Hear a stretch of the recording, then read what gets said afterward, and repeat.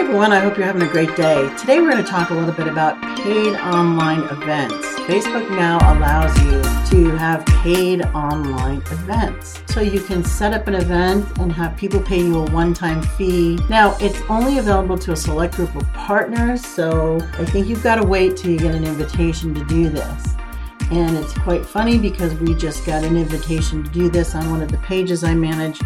And of course, it's 2 days after the election, and we did pay them a lot of money in the last 3 months that I was working on the campaign. So they're probably like, oh, this person pays us a lot of money. Let's give them an invitation.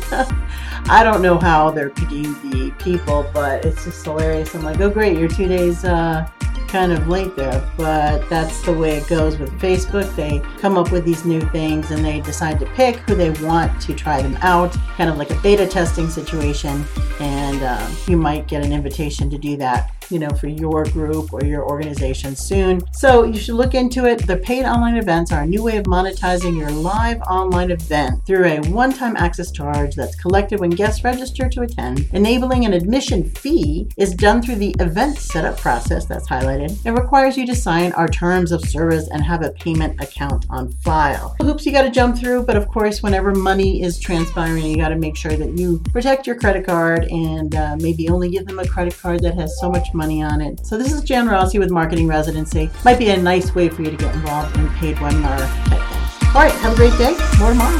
Bye.